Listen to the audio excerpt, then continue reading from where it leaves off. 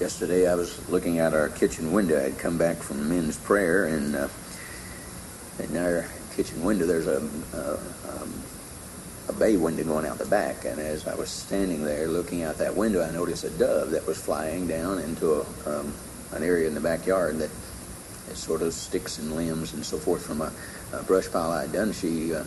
This dove was flying in there and picking up things and flying them back. And what caught my attention was, as I was standing there and I was musing and thinking, the dove comes down, gets a load, and goes back, and I didn't think a lot about that. And then I thought, that's interesting. And about that time I see this dove come darting out of this back tree and flying back down there and got some more and went right back. I said, that's a second load. And then I spoke to my wife. I said, this dove is really busy about this nest thing. About that time here she comes again, got another load and went right back. And then she came a fourth time, and I thought, how many loads she going to get? So I got busy, got other things I had to do. Couldn't sit there and watch a dove build a nest. So I went about my activities. And so later in the day I was out and noticed that dove was still flying. But I went to the tree where it was, and I just want to clear up a misconception that has been, I'm sure, permeated the earth, that it's the female doves that build the nest. The female was sitting on the nest. The guy's beating his brains out to build that thing was the male. And I pointed this out to my wife, and she has accepted this reality. So I just wanted to clear that up. If you thought it was just the female dove that just does all this work and builds this nest, that's not true. This female dove is sitting out there in my tree just pretty as you please, and this male dove is beating his brains out trying to build a nest around her. I just want to clear that up. I just feel better getting these kind of things cleared up, so we men get our due here, if you would. Let me encourage you to be back for the evening service. Brother McCallum will be here sharing with you, and I hope you'll come. Bring your Bible along. And this evening service, if you have some folks at your house, invite them to come along with you 6 o'clock for the evening service tonight, if you would. Now to your text, Romans chapter 8, verse number 35. Paul writes, who shall separate us from the love of Christ? Shall tribulation or distress or persecution or famine or nakedness or peril or sword? As it is written, for thy sake we are killed all the day long. We are accounted as sheep for the slaughter. Nay, in all these things we are more than conquerors through him that loved us. For I am persuaded that neither death, nor life, nor angels, nor principalities, nor powers, nor things present, nor things to come, nor height, nor depth, nor any other creature shall be able to separate us from the love of God, which is in Christ Jesus our Lord. These 39 verses that are in chapter 8, I mentioned this Wednesday night, that counting today's message, this will be 23 sermons preached from 39 verses in chapter 8. And it doesn't take a genius to figure that out. That's almost a half a year of preaching just from these 39 verses. And it's not by accident, it's by design, because there is no chapter in your Bible that lends itself more to the security of the believer than this chapter 8. And I would urge you, as a believer in the Lord Jesus Christ, that you spend much time in this chapter 8 reading and rereading and thinking and meditating on these verses, because if you've come to faith in the Lord Jesus Christ, these verses will give you the anchor points, the benchmarks for your faith, and ought to be of great encouragement to you as you understand them. With that said, I think of, when I come to the latter part here in the last verses, today's text, verse 37, 38, 39, I think of what Paul wrote over in 1 Corinthians chapter number 1 and verse number 25. He wrote there, the foolishness of God is wiser than man. And what's interesting about that is that I think about our text, I think about that because several things. One, there are some churches today, and I know you've heard of them, that they are not interested in being identified with the foolishness of God. And so what they've done is they have toned down both their preaching of the gospel and their practicing of the Christian faith. And they've done it because they don't want to have this image. My wife copied off a letter last night from an evangelist who travels the country and preaches in various churches as he does. And in this article, it made very clear that some churches are very conscious of having the wrong image, this image of being old-fashioned, or this image of somehow being in a different era and concerning the preaching of truth. And their ideal that truth evidently changes, and they want to be up to date. And so consequently, it's a real concern. They don't want to be seen as preaching or holding to the foolishness of God, as the Scriptures would say. And some have gone so far as to completely, totally stop preaching the gospel altogether, as for one who said, because it doesn't seem to be the intellectual thing to do. Intellectual thing to do. Get that? They think the gospel is somehow not intellectual. And so since it's not intellectual, they don't have anything to do with it. In this particular case with this particular pastor, he's just not going to preach the gospel anymore because it's not the intelligent thing to do. You'll forgive me, but it's the smartest thing anybody ever did to embrace it and believe it. Trust the Lord Jesus Christ, of which the gospel centers. I say to you, we remember, and you must remember, that you never give in to the fact that the gospel of God is contrary to this dead and dying world's wisdom at every single point. I mean by that, first off, it originates from a different source. Secondly, it absolutely follows a different course. And thirdly, it always arrives at a different conclusion. Always. Different source, different course, and a different conclusion. No matter what the world's wisdom says, the gospel does not run parallel with it. It runs contrary to it. And don't forget that. The humanistic world talks about education to improve man's standing or his relationship before the holy God of heaven. But God demands regeneration. And he made it clear in John chapter 3 in dealing with Nicodemus. You must be born again. It must. No ifs and buts. It's not just it's a good thing. It's the only thing to get you into a right relationship with God. You must be born again. You see, this man-centered world somehow has the idea that the natural man can be cultivated, refined, groomed, until he somehow will pass inspection when he stands before the someday judgment of God. The ideal is to improve upon him and get him to be better so that when God sees him, God will say, okay, I think I'll let you in. You'll forgive me, but that's dreaming a deceptive dream. It'll never happen. The truth is, you must keep before you, as I try to keep for my own heart, that Nicodemus was just as lost as Barabbas. Nicodemus was just as lost as Barabbas. You see, sin is actually defined as missing the mark, and a miss is as much as a mile. So it doesn't matter how much you think you missed. If you missed, and we all have, because we were born sinners, have depraved natures, the fact is we've missed. We're all on the same line, at the same level of being born into this world a sinner. Now, you may do things and get worse in your behavior of carrying out sinful behavior, but the fact is you all come in at the same level. We all did. It's interesting to me that this self-centered world scoffs at God's redemption with the ideal of him being saved by one who would not save himself, though he could. In fact, I've heard it so that they ask with a smirk, who ever heard of living through somebody who died? They say with a grin, it sounds ridiculous to me to be blessed by one who himself was made a curse. And then they wonder out loud, who can make any sense of being justified by one who himself was condemned? And so on top of all that, our text today throws another wrinkle in their blanket.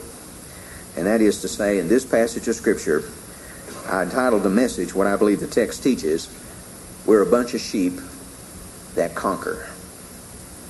Sheep that conquer.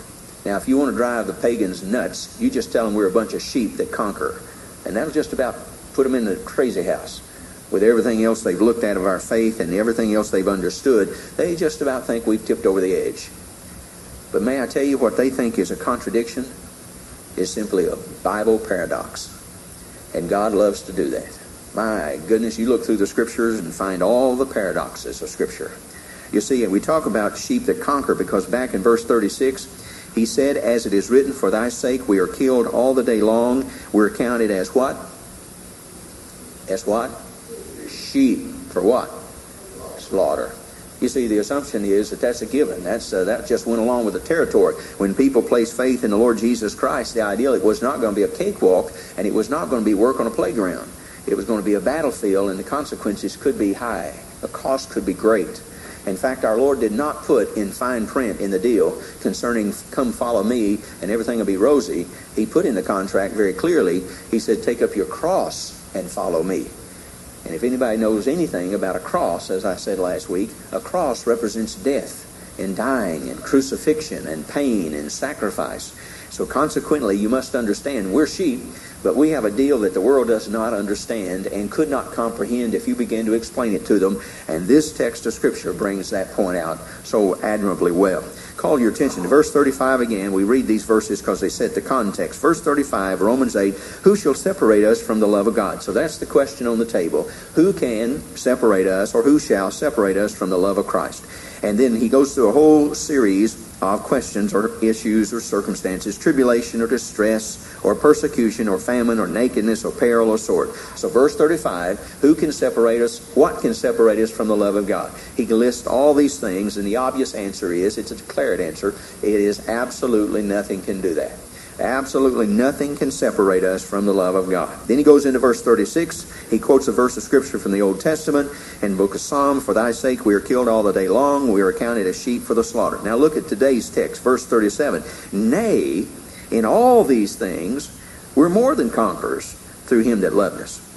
Now please get a hold on this, and get a hold on this good. First off, let me give a warning to those of you who know Christ. First off, no sinner should ever be tricked or deceived into believing that coming to Christ will make dead sure that he never faces any of the things written in verse 35. That's not what it says. That's not what it's talking about. It's not saying, hey, look, since you will not be separated from Christ, you don't have to worry about tribulation. You don't have to worry about persecution. You don't have to worry about any of these things that are listed in verse 35. They're not going to come your way because you're a Christian. You're God's child. You don't have to have... you'll forgive me, that's not what it's saying. That's not what it's saying. It's not saying that. And also, the first thing I do to you is to warn you, don't trick sinners into saying that when you come to faith in Christ, everything is just going to be it's just going to be rosy.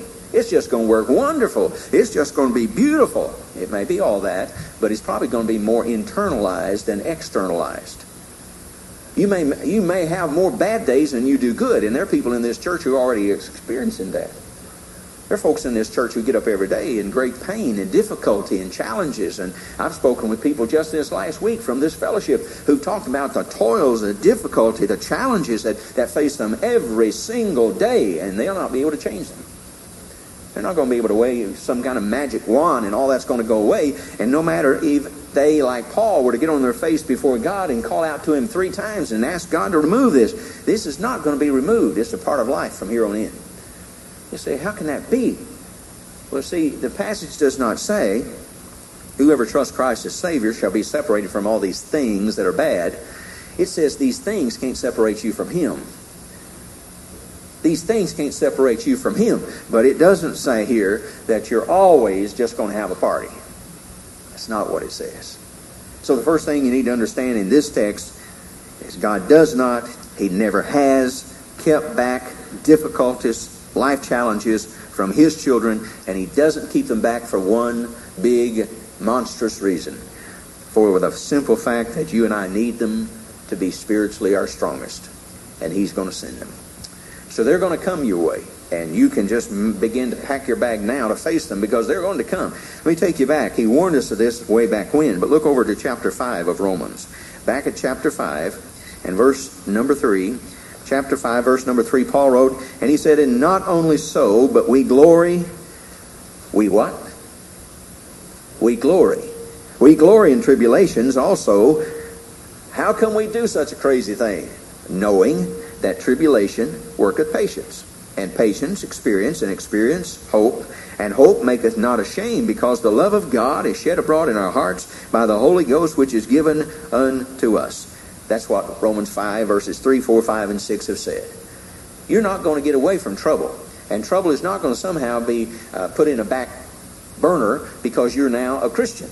The fact of the matter is, since you are a Christian, the things on the back burner are going to be brought to the front burner, and God's going to use these things in your life to mold you and make you into what he wants you to be, and to make the ultimate goal that he had for you that we've already covered back in chapter 8 earlier. Here's something else. That's why Romans chapter 8 fits the context of this whole idea. For we know that all things work together for good to them that love God, to them who are the called according to his purpose. The point made is that all these things are not going to be somehow evaporated because we come to faith in Christ. And even if you grew spiritually stronger than anybody else, I assure you these would be on the agenda, on the map, on the calendar for you to face. So it's not a matter of trying to avoid them, and it's not a matter of trying to somehow grow so spiritual you don't need them. The fact of the matter is they're going to come to your life. And the secret is to understand, one, your security. That's what Romans 8's all about, is being secure in Christ so you don't worry about them. There's a second thing. Because God uses all these things, by the way, the devil and the world throw at us. Many of these things is what they threw at us. Some of the tribulation is what they threw at us. Some of the distresses are the things they threw at us. Some of the persecutions are the things they throw at us. The fact of the matter is the devil, the world throw these things at us to hinder us, to harm us, to stop us, as it were, from meeting God's goal. But what his point is, he turns them around. And that's an important point here. Remember the verse 37, we're more than conquerors. We're more than conquerors. So God turns this thing around. If you're more than a conqueror, you're somebody who has the circumstances turned around. And so God turns these things around. And whereas the devil wants to harm us and to hinder us and to stop us, God turns them around, and God uses them for our good. That's what Romans 8:28 says.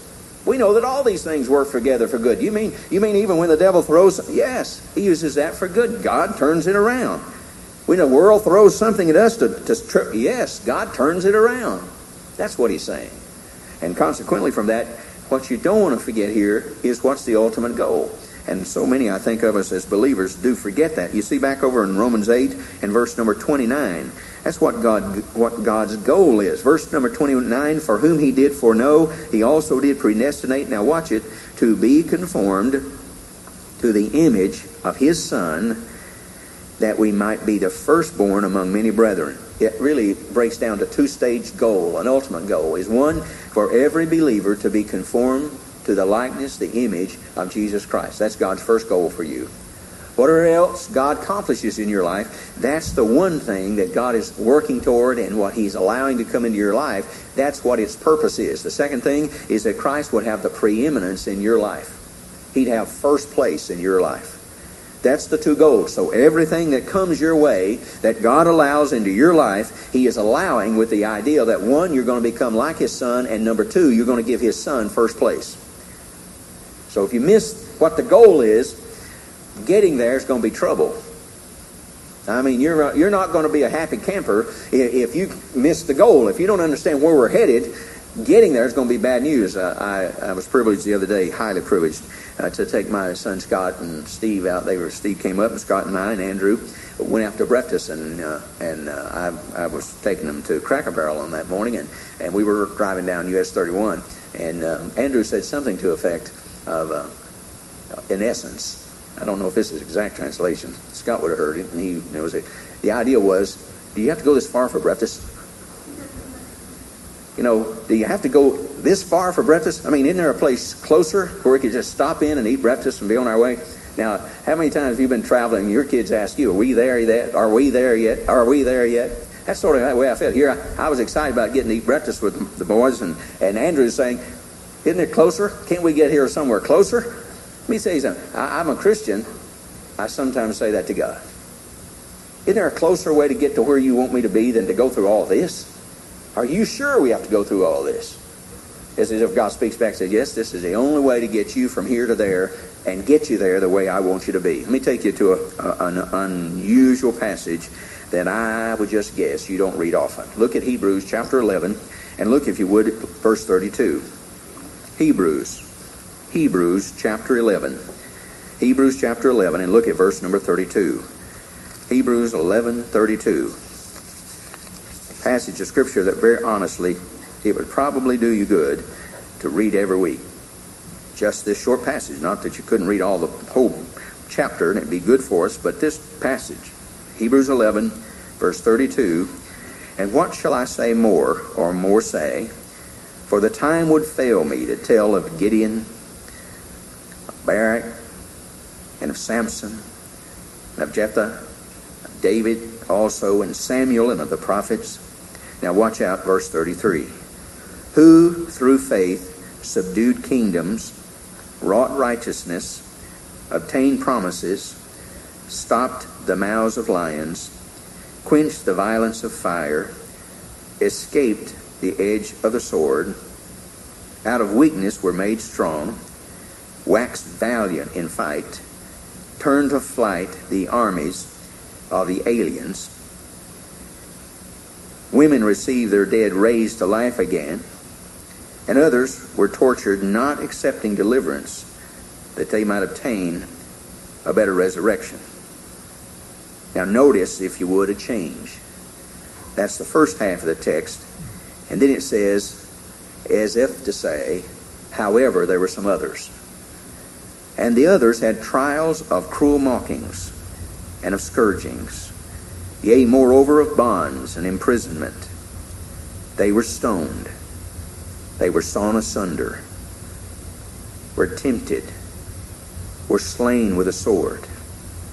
They wandered about in sheepskins and goatskins, being destitute, afflicted, tormented. And that as if God, to be gracious, he records under inspiration, he says, of whom the world was not worthy. And they wandered in deserts and in the mountains and in dens and caves of the earth. What I want to say from the passage is, and what you need to read the passage often is to understand this: good people do not always win. Good people do not always win. Let me put it to you in a more theological sense. Saved people do not always win. Saved people don't always win.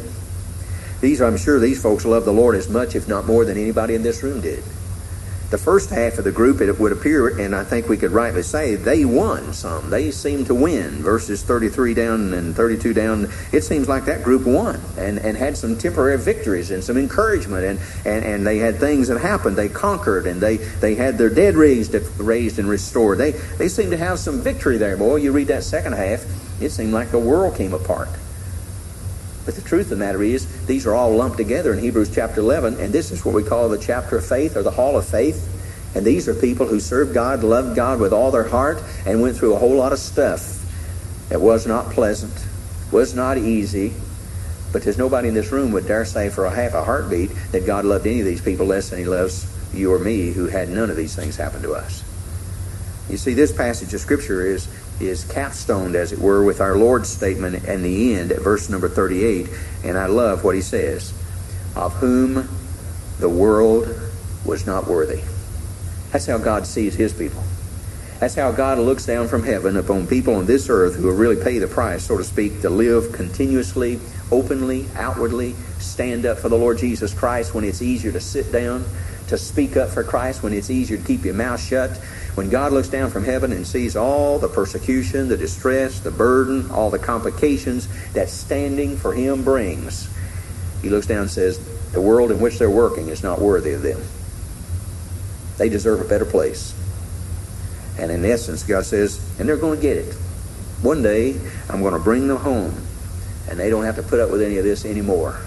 So let me urge you and encourage you that wherever you are, in place of responsibility, your business, work, your job, your casual social contacts, it'd be worth to put up with a little bit of challenge now and a little bit of persecution now to enjoy the blessings of God, and especially a good word from him.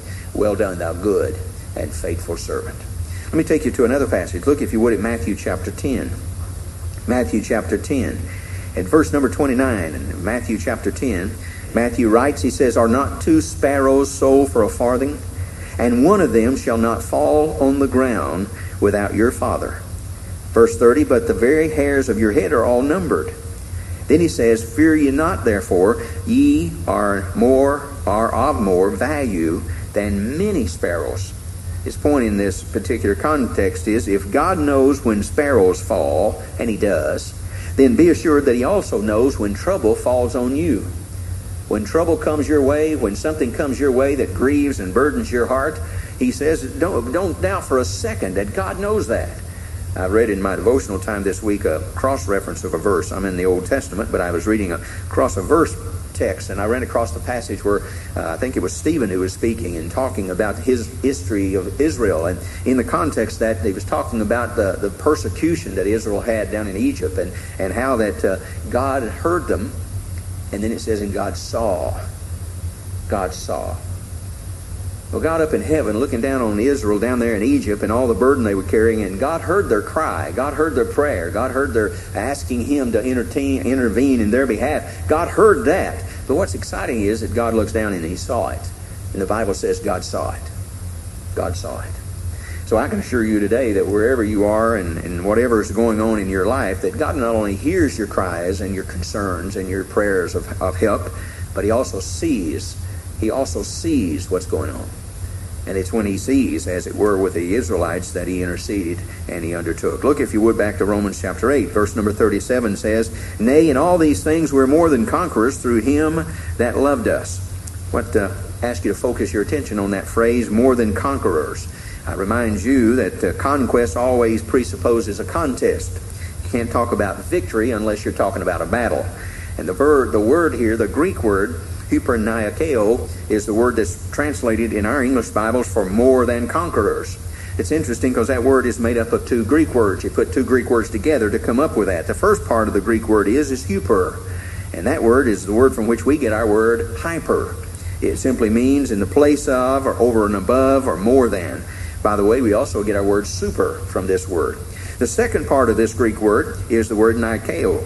It means to overcome, to conquer. You know, the athletic shoe people call Nike. That word Nike is a Greek word. It means victory. It means overcomer. It means someone who conquers. So you put these two Greek words together and you come up with the word super conqueror. And that's about really what the word is in Paul's writing here in Romans chapter 8 in verse number 37. We are more than conquerors, really is. We're super conquerors. That's interesting because he comes off of a verse 36. He just quotes the Psalm passage when he says, we are accounted as sheep to the slaughter. Nay, in all these things, we're more than conquerors. We're super conquerors. Wait a minute, Paul. You just told us that we're like sheep that have been planned for slaughter. Then you come back and say, however, please understand, nay, you're more than conquerors. And you're more than conquerors over these things that are recorded back up here in verse 35. You're more than conquerors through all these things. What's the deal here? Let me explain the deal, and it's a good deal. First off, if you're a conqueror, you have an enemy. And the ideal of that conqueror is someone who goes out and defeats his enemy. You follow me? That's what a conqueror is. You have enemies, you're a conqueror. You go out, you defeat the enemy, and you're the conqueror over the enemy. Now get someone who's more than a conqueror. He goes out, he has enemies, but he goes out and conquers his enemies in this fact, that his enemies actually help him toward the goal that he had when he started fighting the battle. For we know that all things work together for good to them that love God, to them who are called according to His purpose. Everything that the devil throws at you is, as it were, an enemy of the purpose of God. When you live for, serve the Lord, the ideal is that God then gives you the ability to turn the program around. A conqueror is someone who turns the things around. He's got to go into battle, but instead of him being defeated, he's going to win. And so the whole process is turned around. He wins victoriously, but in the end, the guys who are the enemies that he's conquered help him toward his goal of fulfilling God's purpose. And that's exactly what it means in this context in Romans chapter 8. What it is what you've heard before. God makes stepping stones out of stumbling blocks for His people to meet their goal. That's exactly what it means. He actually turns these things around. By the way, don't get a big head and don't think you ought to boast, because look at the latter part of verse 37. Nay, in all these things we're more than conquerors through Him that loved us. It's not your ingenuity, not your intelligence and your wisdom and your shrewdness to how to operate that you made this happen. That's not it at all. We're more than conquerors through Him that loved us. And He's the one that made this happen. So it's not of our own making. It's not of my smartness and boy, didn't I play that smart. Boy, I'm proud of myself how I handle that. No, that's not what it is. It's understanding He did it, and you're just, as it were, along for the ride if you're cooperating with Him. He does it, and it's through Him that loved us. Then look at verses 38 and 39. In verse 38, he says, For I am persuaded. By the way, I love that. Paul wrote that several times. He wrote it in Philippians, I'm persuaded. But here he comes back and says, For I am persuaded By the way, if you've come through 37 verses of this chapter and you're not persuaded that you're secure in Christ, nothing is going to persuade you. And the fact of the matter is, Paul says, I am persuaded. There are some things I am convinced. And the Greek word carries that idea. I am absolutely in deep conviction about this. By the way, you ought to have deep convictions. You know, when somebody shows up at your door and begins to spill a bunch of stuff, or somebody hands you a book and you start reading it, and it begins to make you question some of the very solid Bible truths of God's Word, it ought not shake your tower. Strong conviction would laugh at it and say, yeah, I know what the Bible says, and that's not going to shake my faith. You know, when the cults could not make it, were it not for, forgive me, ignorant Baptists. They just wouldn't have anybody to pull on. But we don't know our truth. We don't know it the way we should know it. Our children don't go and grow up knowing how to defend their faith. When we get out in the world, they make pretzels of us. And the fact of the matter is, that ought not so to be. But the reason it is because, very obviously, we don't take that teaching as a high priority. That's not a high priority for the general Christian, see? And it should be. It should be. Let me tell you what, you'd have a hard time making a pretzel out of a Hebrew kid. You know, you just dare take a Hebrew kid who's every day after school he goes down to the Hebrew class and he takes his Hebrew and he learns from the priests and so forth. And by the way, I'm not asking you to bring your kids by here every afternoon either. But the fact is, you sit down there and that guy taught them the history and then the language, and then you take that kid out and you just say one bad word about Moses and let me see what you do with him, see? I mean, they started early being ingrained with their historical connection and then their cultural connection, and then on top of all that, their relationship to God. Though it may not have been everything and what was not what it ought been, as we know in the life of the Apostle Paul. The fact is, they were grounded in that kind of culture. We don't do that. Our culture ought to be the Christian faith, but we've not allowed it to be so. Our culture tends to be whatever the going thing is right now. That's not a good thing. And that's therefore no surprise. We don't have convictions. Most Christians don't have convictions. And I don't go the route of what you'd die for and what you wouldn't, but I do believe a conviction ought to be something that you absolutely hold on to tenaciously, that you wouldn't give ground on. It wouldn't be something that could make you doubt and wonder every time you hear somebody preach. You ought not be able to listen to some guy on radio or television and then begin to question things that you have been taught from God's Word. If you had convictions, you wouldn't. It wouldn't bother you. It wouldn't have any impact on you at all, because you know where your anchor is and you know it holds. And that's what Paul is saying in using this word in this context. He says, for I am persuaded. He's not vacillating. Some people will change their position with every sermon they hear. And Paul says, I'm not. You know, I know the truth and I'm convinced of it and I'm hanging tough to it. Something else to be noted here. When he comes to this in verse number 38, I am persuaded that neither, and then he goes into this whole list. Let me quickly go through them with you. I'll make very light comments, so it's not an involved thing, but listen carefully as we close. First off, he is still saying in verse 38, for I am persuaded that one, neither death. Death is, of course, the last enemy, the Bible says, and don't forget, death is the penalty for sin.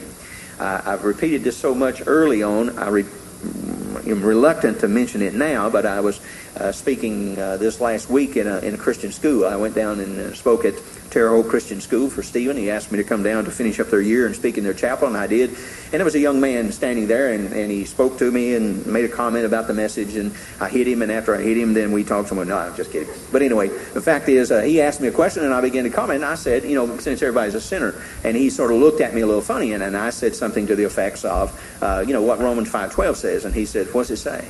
And I said, well, it indicates, that all have sinned, and we're all sinners because of Adam's sin. And I said, in the context, it goes all the way back to Adam. He said, yeah, I've heard that. And I'm saying to myself, you just heard that? That's not conviction of heart that Adam sinned, and therefore sin passed upon all men, for that all have sinned. You see, my point is, that's the kind of thing it ought to be. It ought to be conviction. It's not to say, well, yeah, I've heard that. Yeah, I've heard that as a faint truth. That is no faint truth. That's a foundation upon which everything you and I believe holds and hangs and stands. Why every person who dies, dies. That's why every baby that's born that dies, dies. It's because of sin and because Adam sinned. And sin was passed upon all men, for that all sin likewise. But we don't have that as a conviction. But the fact of the matter is, Death is a penalty for sin. That means it separates. That's why Paul brings it up here. He says death's not going to separate you from God. Though death in itself is a penalty for sin, and as a penalty for sin, it separates people. But he says, I want you to understand that death cannot separate you from a love of God. What's interesting, we're more than conquerors, right? Then if that's true, then death somehow ought to help us. It does. To be absent from the body is to be present with the Lord. Death becomes a transport service for God's people. It doesn't take us from Him. It takes us to Him. And that's why Paul brings it up here. Death is not an enemy. It may have been an enemy before, and it is an enemy in the sense that it separates, but it can't separate God's people. It literally brings us together. My parents are in heaven. I look forward with anticipation to sitting down with my Father again. I really do. I don't know what we get to talk about. I don't know if there's any kind of restrictions in heaven or not. Restrictions are not bad. They're good. So I don't know if God's got some restrictions. Say, now look, I don't want any politics talked up here. I don't know what God's going to allow me to talk about. I do know this. I'll get to talk with my Father. And I'm looking forward to that. I'm looking forward to that. And the fact of the matter is, there's only one way I'm going to get there. One way to either be transported, translated, or I'm going to die and be resurrected. But I'm going to get there. And therefore, death is not something I need to fear and something I need to run from. I need to understand God has made me more than conquerors, even of death, and therefore has been turned around, and He's going to use it to my good.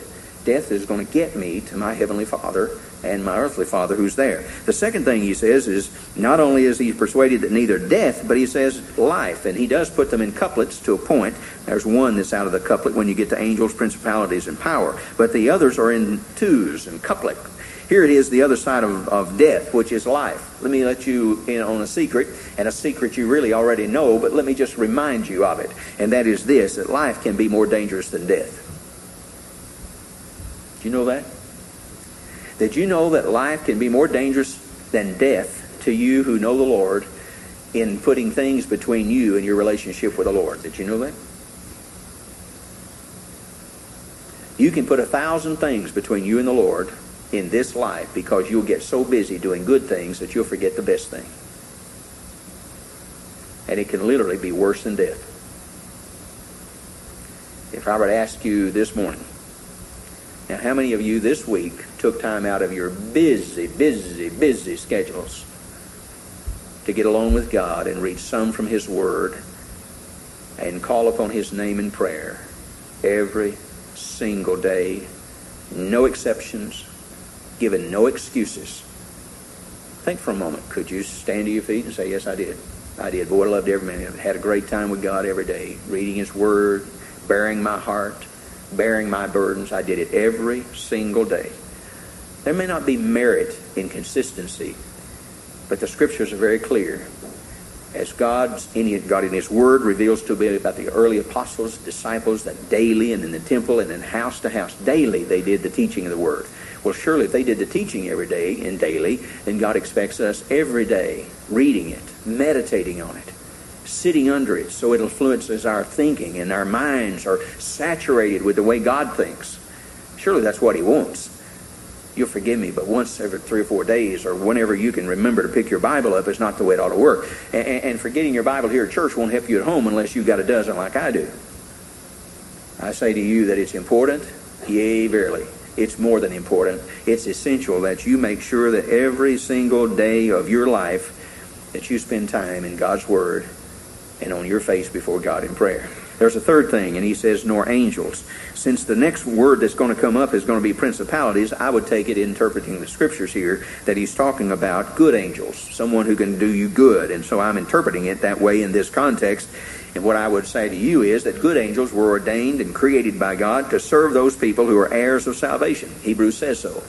So consequently, I believe instead of separating us, good angels actually help us in our relationship of drawing nigh to God. Then he uses in the verse, nor principalities. I believe this refers to evil beings, angels, demons, whatever. And he's saying that even the reigning order of the evil world, which is all around us, even these cannot separate you from the love of Christ.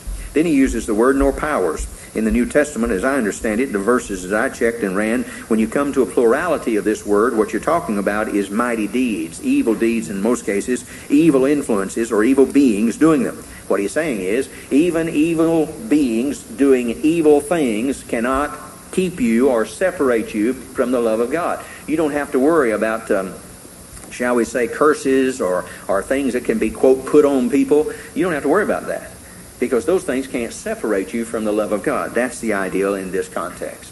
Then he uses coupling together when he says, nor things present, nor things to come. Paul's speaking about time here. What's interesting, he just talks about present and future. He doesn't talk about past. Well, that's obvious, because nothing in the past has separated him or anybody he knows, obviously, from the love of God. So he says nothing in the present nor in the future can do it. He knows that, and he knows that by conviction. He's persuaded of these things, remember? And nothing here or hereafter can separate us. And the reason is, it's a sealed deal with God. God's already sealed the deal with us. Then he goes in verse 39 and he says, nor height nor depth. That's interesting, because he's moved from time into space. And what he says, there's nothing above us, or there's nothing below us, or there's nothing around us that can possibly separate us from the love of God. Nothing in time and nothing in space can separate the believer from the love of God. Absolutely zero. Then interesting, too, when you come to this, and you'll find this in different commentaries, which is interesting, and I give it to you for your own digestion, and you can take it or leave it. But in the context of that, it is true that the Greek words translated by height and depth were translated and used in the ancient world, as we call it, in astrology, to point out and to mark a point directly overhead and a point directly beneath in the earth and the horizon and so forth. And what it was used for in the ancient world, astrologists say it is used to forecast people's futures. It was a sort of a horoscope of sorts, and they used it that way. Some believe that's why Paul used it here. If he did, and I'm not saying he did, but if he did use it here, what he is saying is there's no astrological powers that can be exerted upon the Christian to take him away from or separate him from the love of God.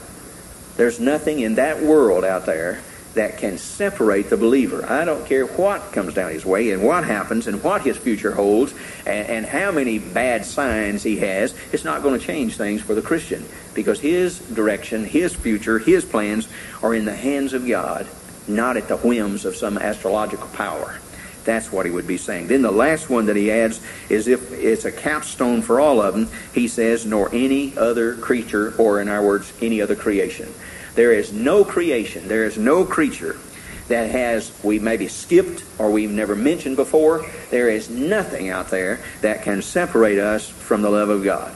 And that's why he is convinced, and that's why he's persuaded.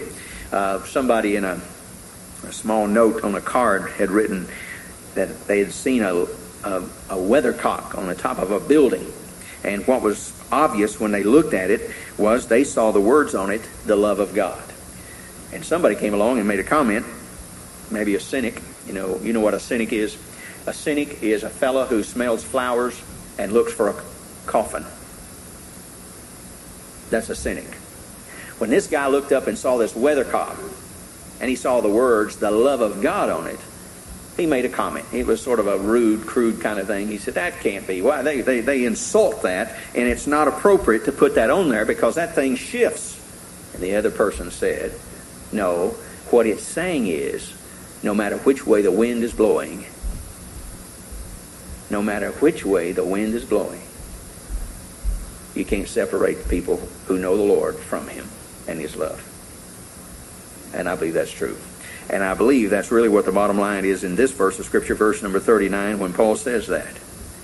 Paul says, I am absolutely convinced, verse 38, that none of these things can separate us from the love of God, which is in Christ Jesus our Lord. I close with a simple question. Are you persuaded, as was Paul, that nothing can separate you from the love of God? Maybe I need to go before that and ask you this question. Are you persuaded in your heart that there's been a place, a time when you believed on the Lord Jesus Christ as your personal Savior?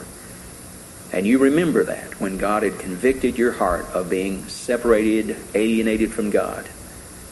And you came to a point where you understood that you needed to believe on Jesus Christ.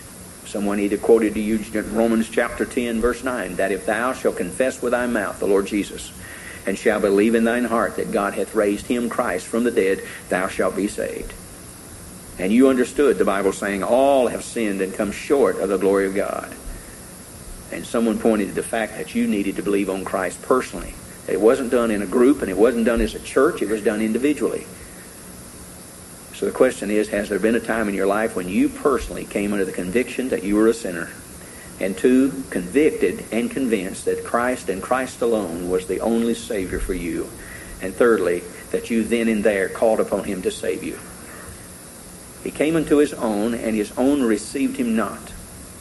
But to as many as received him, to them gave he power to become the sons of God. Have you believed on him? Have you received him? Are you convinced of that? Let me say something to you who are convinced. This chapter ought to be precious to you, and you ought to relish in it. And you ought to share it with other people who may at times be in doubt and in question. Because some of these things will come to be. I can assure you that everybody in this room, barring our Lord's return, would face death. Everybody. I love the story that's in one of the books that Peter Marshall wrote. He tells the story under a section called The Rendezvous in Samara. Let me just read you a small section of it. He tells of a man who worked for a servant of a wealthy merchant. He'd gone into a town to shop one day, and when suddenly he felt someone brush up heavily against his shoulder.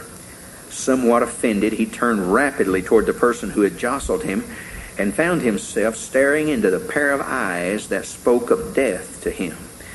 Panicking, he dropped everything that he had purchased and he ran home. His master saw him coming, breathless, toward the house and met him at the front steps. "What on earth is the matter?" asked the master. "Oh, sir, someone in the marketplace rudely brushed me, and when I turned to face him, he looked like the angel of death to me. He, too, had a look of shock on his face, and he was almost as if he wanted to grab me, but then he backed away, and I'm afraid, sir, I don't want to go back to the marketplace." The master said, "Saddle one of our horses, ride all day till you reach the distant village of Samara." And he said, "Stay there till you get word from me that it is safe for you to return to the house." The servant rode off, and the master made his way to the market to find this person who had so frightened his servant. He wound his way through the crowded streets, and he suddenly came face to face with this strange-looking individual. "Who are you?" the merchant said. "Are you the one who's just scared my servant?" "Yes, indeed." "Why did you frighten him?" "Well, I was truly surprised to see him here. I am the angel of death, and I chose to spend the day here before heading to my stop for tonight. You see, it was not so much that I surprised him as it was that he surprised me. I didn't expect to see him here because I have an appointment with him tonight in Samara." Point made is that death is no respect of persons or places. And the fact is that, as Paul the Apostle alluded in the context of these verses we've read today, death is on the list of something that some people think can separate us from God's love. They think as long as you're here in this earth and in this life, everything is fine. But they're not so sure about when the lights go out. I'm here to tell you that when the lights go out, it just gets better for those who know the Lord. I remind you, to be absent from the body is to be present with the Lord, not separated from him, with him. And right now, Holy Spirit is that which connects us and gives us a sense of his presence, but then face to face, as it were. And that only happens when we leave this world, this life. So the issue is, one, are you certainly sure, absolutely sure, persuaded sure, convicted sure that Christ died on the cross for your sin and that you have believed on him and him alone for your salvation? Two, are you resting in that as a believer? Are you confident of that? And thirdly, if you haven't believed on Christ, would you be willing today to allow someone to take a Bible and show you for your own personal need how you can be absolutely sure Christ is yours? Let us bow our heads. Our Father in heaven, we thank you for your word, and we thank you for this Romans 8. What a blessed chapter it has been, and what a joy it has been to review and to renew our own understanding of the chapter, to see the great security that this chapter holds for every believer. And today we rejoice in the truth of that, but we also realize there are folks here in this room who may not know Christ, and because of their not knowing Him as personal Savior, they may not have the same persuasion, the conviction that many others who know Christ have. And for them we pray. We ask you, first of all, help them to be sure of their relationship with Christ. Help them to know for certain that they have believed on the Lord Jesus Christ and Him alone to save them. And then too, Father, I pray that you might help every person in this room to go from this place today in confidence of knowing that certainly we face death someday. And somewhere out there we shall face it. But help us not to be afraid, even as the choir sang this morning. Help us not to be afraid. But help us to know that instead of separating us from you, it'll bring us together. And I pray that we'll rest in that, knowing that you do all things well, make no mistakes, and there are no emergencies with you.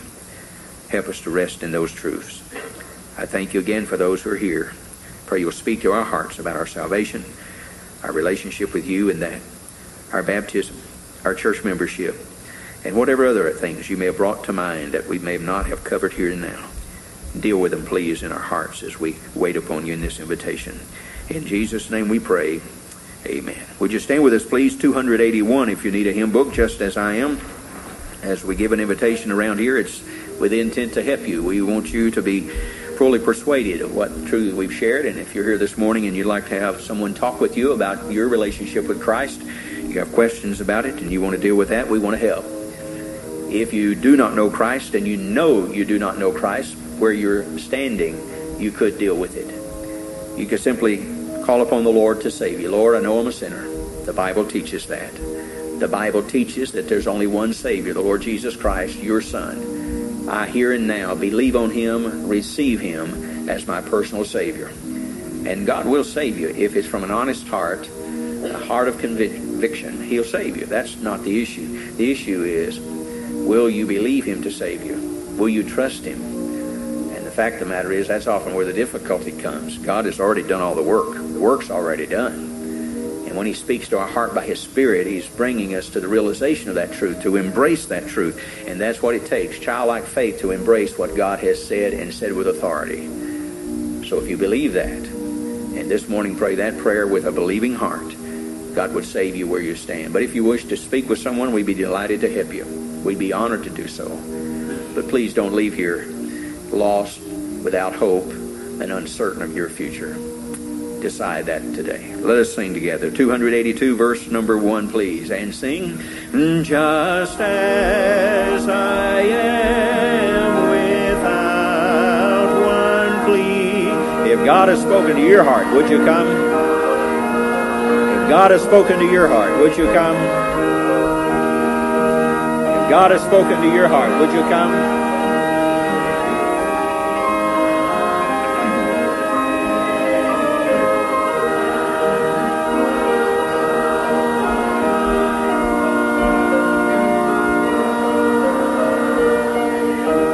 Thank you so very much for your attention and for your time. I'm grateful for it. Thank you for being with us this morning. May the Lord bless you. And do please plan now to be back with us at 6 o'clock this evening. Brother and Mrs. McCallum will be here, and we'll be looking forward to their presentation, and I hope you will likewise. And you can do that by being here in the service at 6. Choir practice at 5, men's prayer time at 5:30, and I hope you'll be praying for the services. And do not forget, please, to be praying for Brother Brummett in the hospital at St. Francis Heart Hospital. Let us pray together. Our Father, we thank you again for this hour. Thank you for the opportunity we have to open your word, to study it in Sunday school and worship service. And as we'll come again to the evening service, we thank you for this day being set aside for this purpose. And I pray you'll give us insight to the Scriptures and understanding of them. And then help us to practice them and go about our day's activities bringing honor and glory to you. I pray you'll bless now all who are in attendance this morning, and help us, I pray, to be faithful to the evening service and gain and glean what we can about the work, the ministry of Brother and Mrs. McCallum, and the work that they'll be doing in Ireland. And I pray, Father, that you'd help us to be prayer warriors of theirs, to assist them and encourage them in that, and if it please you, to be supportive of them in their work financially. So I pray you'll just bless and direct them and use the service tonight to be a great encouragement to all present. And again, we would pray for a member of our fellowship, pray for Brother Brummett, that you would touch him and heal him and raise him up, and do please get him back here to us very, very soon. Thank you again for this beautiful day. Help us to live it to your glory. In Jesus' name we ask it. Amen. May the Lord bless you and keep you until we meet again. You're dismissed.